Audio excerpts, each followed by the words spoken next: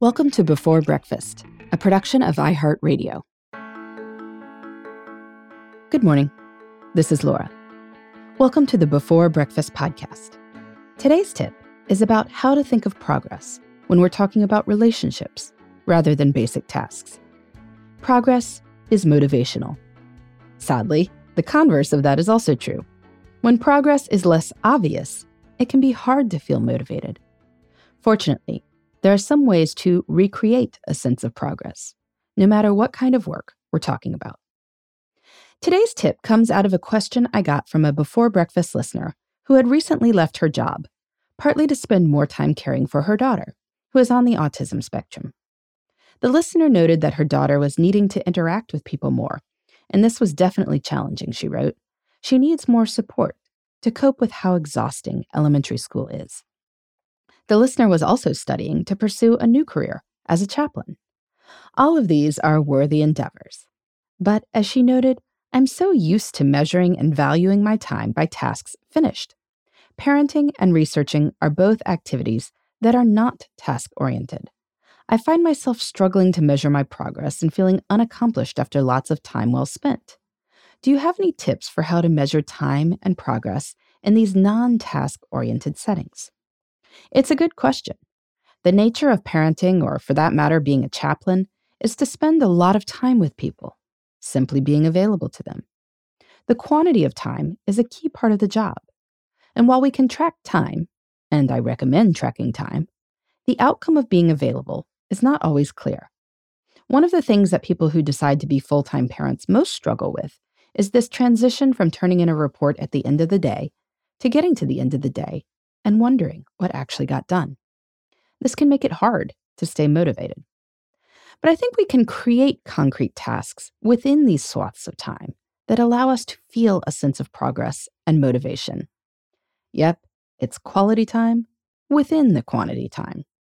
I've been thinking about this a lot lately, as all 5 of my children have been home with me for the past 2 months. I know that, theoretically, this extra time together can allow us to deepen our relationships. But so much of the time is just managing chaos, keeping the 5-year-old from breaking things in between feeding the baby, and keeping the other children from hurting each other. So, to keep my sanity, I've come up with distinct projects each of us can do together. I'm sure that simply spending time together is more important in the long run, but keeping Mom motivated is important too. So we've ordered a bunch of Legos. I recently finished a whole rocket launching set with the 10-year-old, plus a farm set with the 5-year-old. My 12-year-old has become my writing accountability partner.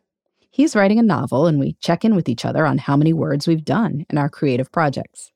My 8-year-old daughter and I are undertaking a grown-up dollhouse project, not for playing in, but for building and enjoying the miniature scenes. Even the baby can have some projects. We've been reading through all the old issues of Baby Bug magazine that I've kept from previous children. I know that it doesn't particularly matter that I'm reading a child-focused magazine versus the dictionary with a baby, but it makes Mom feel better that, yes, I read through 2 issues today, and I will do 2 issues tomorrow, and so forth.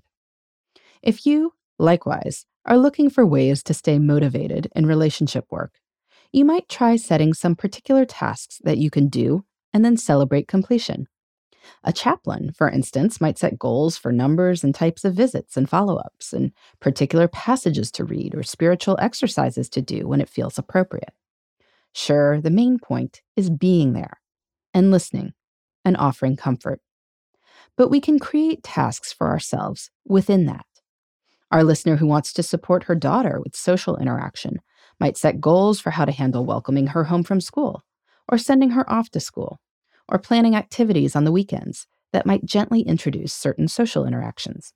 She can note her progress and celebrate what she's done. Quantity and quality time are often presented as being in opposition, but really, relationships are made up of both. A lot of the real work is done in the quantity, but the quality part keeps us motivated. And that's a good in its own right. In the meantime, this is Laura. Thanks for listening, and here's to making the most of our time.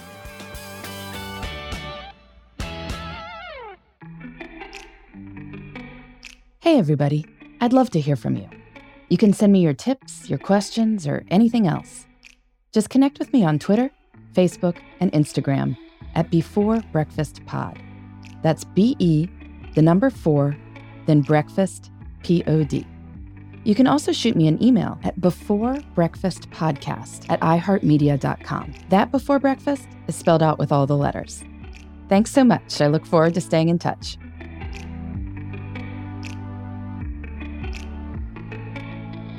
Before Breakfast is a production of iHeartRadio. For more podcasts from iHeartRadio, visit the iHeartRadio app, Apple Podcasts, or wherever you listen to your favorite shows.